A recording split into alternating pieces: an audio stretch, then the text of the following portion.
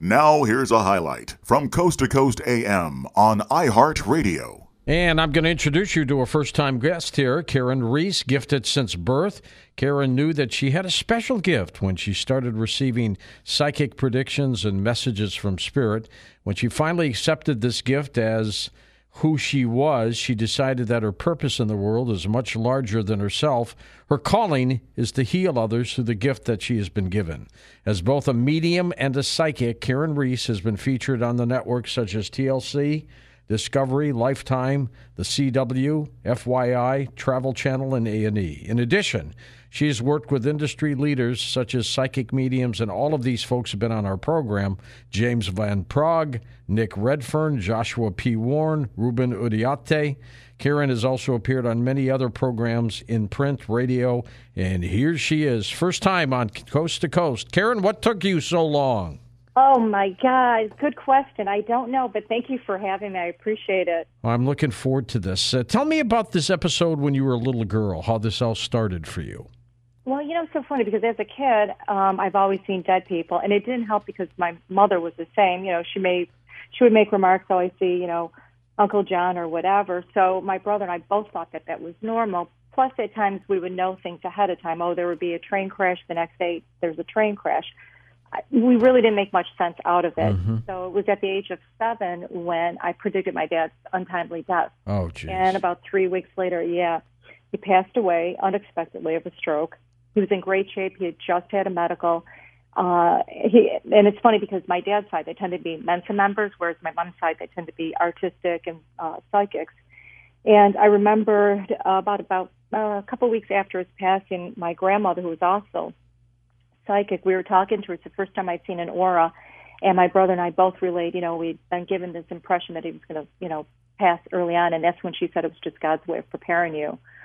So, going forward, then I began to understand that not everybody would see auras, or not everybody would go shopping with their parents and see a dead person, following a stranger, or you would be given insights about upcoming events. Up until that point, I thought it was all normal. So it was genetic, no doubt. You got it from your mother. And exactly. How did you interact with other students in school when you had this gift and they did not? Boy, George, you've got to be psychic, because I was just thinking about awkward teenage moments at that point in time. Truth be. Well, it's funny because I can recall one instance when the heartthrob, of course it has to be the heartthrob's father, had just passed. It was in 9th grade. It was in history class. And I remember that the teacher had called on me. Now, up until that point, I didn't really discuss my private business, because back then you really didn't discuss the paranormal as much as it is today. Right. And, it was so awkward. But I remember his father coming up to me and trying to get my attention. And when the teacher called on me, I inadvertently said, oh, Paul's father is here. And I'm like, oh, my God. And Paul, of course, is sitting 2, chairs over. Everybody looked at me and like, okay, so a little awkward. And then just going forward, I'll tell you, I have used my psychic abilities in business, as well as on job interviews, years ago. So it does have a purpose in many different ways, myriad of different ways, in fact. When this situation occurred with your father, did you tell him that you had this vision that something was going to happen to him, or did you just keep it between you and your brother? What happened? Well, funny, neither my brother nor myself, he's 11 months younger, and neither one of us discussed this issue. I mean, I would wake up, I'd have this dream. I was in 2nd grade. My brother was in 1st. I'd go to bed. I'd be walking down the stairs. I kept seeing my father, oddly enough, laid out in a blue casket. Oh, my God. And, it was pretty weird. And I remember the night before my father died, he said, give Dad a kiss. You never know, I might not be here. So looking back now, I think he probably had some sort of inclination that, God was calling him home. And then it wasn't until, like I said, about a week after, when my brother and I were talking about it, and both of us had the exact same vision, that our father was laid out in a casket. That's how we received the information. But what was really strange, we never went to the service, and we learned later on that my mother had decided to bury my father in a blue casket to match his blue eyes. Wow. Now, why didn't you go to the service? Because you were just too small? Yeah, I think, at 6 and 7, it was just too much. So my mother decided to keep us, at home. In your opinion, at this point, with all this experience that you've had now, what would you say death is? That's a great question. It's just a simple transition. Our spirit bodies are our true inner being. I tell people if you look at your physical body, it's like a pair of clothes. So death really is nothing more than a transition back home. Our earthly experience is to learn. It's an educational opportunity. It's an opportunity to better yourself. You know what? I have learned that, the older you get, the more you think about death and dying. You don't think much about it when you're 20. You start thinking a little bit about it when you're 40. Then when you're 60, you think about it a lot. But I think of living almost as a racetrack where, when a horse runs in a race, they give you the time of the race in quarter miles. So when the horse gets to the first quarter mile, they give you a time, the half, the three-quarter, and then the last stretch they always say is coming home. And that's kind of the way I look at people's lives, that, when you're in your 20s, you're just starting the race and you're getting going. And then here we are. Well, for people who get up in age, like a lot of us are, we're on the home stretch. And death appears a little more curious to me when you're on that home stretch, because I want to know what it's like. What am I going to experience when I get to that other side? I mean, do people who die initially know they're dead? Most people do. Now, I've had a lot of out-of-body experiences. I've actually had a near-death experience as well, which we can get into that in just a minute. Sure. But most people typically do when they, release from the body, because you can see your body. Sometimes it's a little strange. Unless you're sick, sometimes that may be a little bit of an impediment to your ability to really understand you've just died, especially if you're in hospital and you see a nurse saying, come this way, come this way. You may be a little confused, but within a few minutes, typically speaking, you realize you've released from the body and that you're about to, embark on a new journey. Whether it's a good journey or a bad journey, that remains to be seen based on, how you lived your life. Are our, past loved ones who have passed on, are they there waiting for us? Usually, most often. That's why sometimes when you see people, if they're in hospital and they're getting ready to cross, or you may see somebody, maybe a great aunt who says, Uncle Johnny's been coming around me. And usually there's an indication that there will be a person there.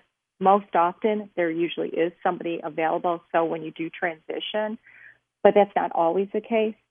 Sometimes you may find yourself out of body, especially if you've lived a negative life. You may not have anybody, near you to take you to the next journey.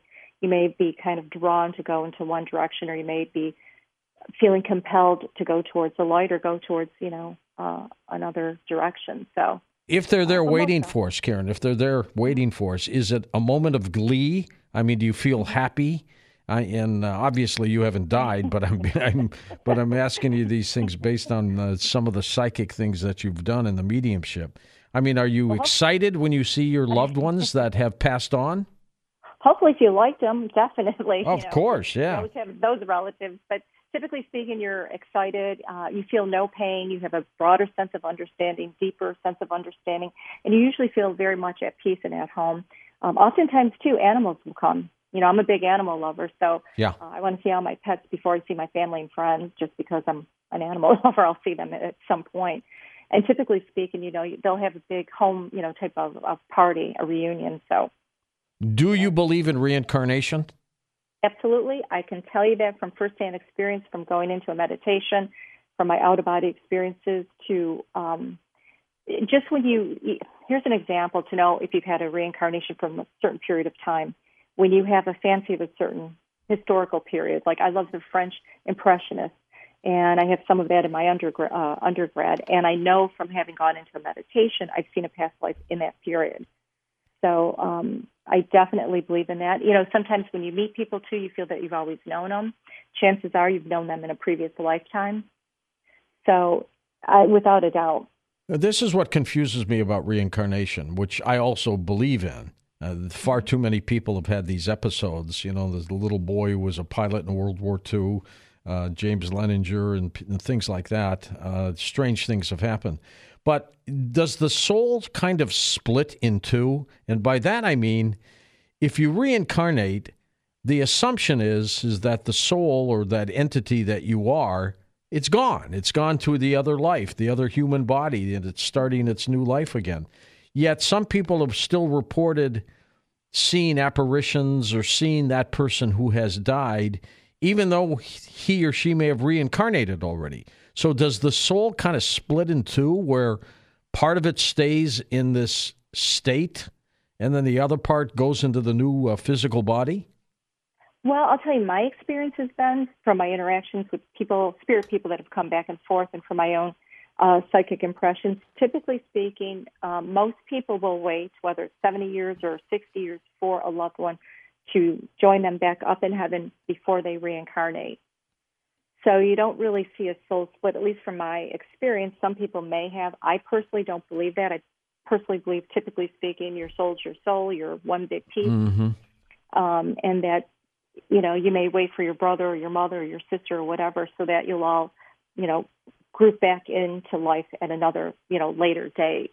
A lot of people ask me that question, and I'll tell you, one of the biggest misconceptions that I hear a lot of psychics saying, and I've had examples of this where just recently a woman came in and I said, oh, your son is here, his name is Bob, so on and so forth. And afterwards she told me, well, I went to another psychic. She said that my son isn't here, he already reincarnated. And what had happened, she had said, you know, I'd like to connect with my son.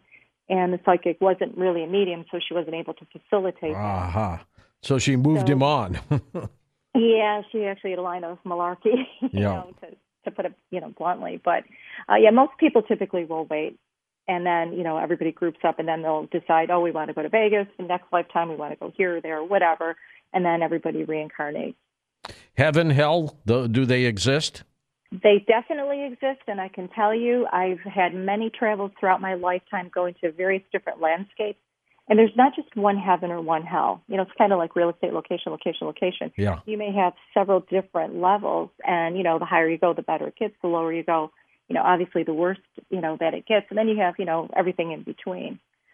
What does heaven look like to you? Oh, my God. You know, I'll tell you, I always tell people the colors are amazing. They're like cartoon colors. The blues are shades of blues that are not to the blues that we see in this lifetime. The sounds, the sense of calmness, the peacefulness, the joy, the happiness, you know, just the overall well-being, the ability to be very creative, to just interact and not have any worries, no pain. You know, food is amazing. Everything is just like on steroids, to put it bluntly. You know, pink is really pink. Flowers are bigger than what you can see here. Instead of like a rose that may be 3 inches in size, you may have a rose that's like 6 inches in size. Jeez, kind of reminds me of that movie that Robin Williams was in, What Dreams May Come. Oh, my God, I love that movie, and I loved Robin Williams. Oh, that's a tragedy there. Oh, my God. Oh, isn't it heartbreaking? Yeah. Now, what about hell? What does hell look like? You know, I'll tell you, as a little girl, I used to go out of body, and it was really funny. I would always go to this one place, and I would always see this amazing, what turned out to be a guardian angel, African-American gentleman. He had short hair with little specks of white, very nice, just the kindest grandfather type. And I would see these doors open, and you can see demonic entities. You could see them stowing the fire.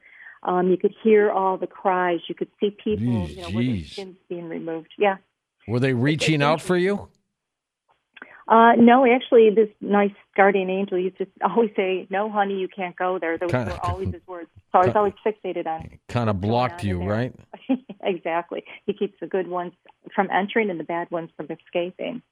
You know, so it's interesting. I'll tell you, when I've done cleansings, when I've done like business or home cleansings or whatever, demonic cleansings, always the night before, I start to get attacked in my dreams, because we typically all go out of body.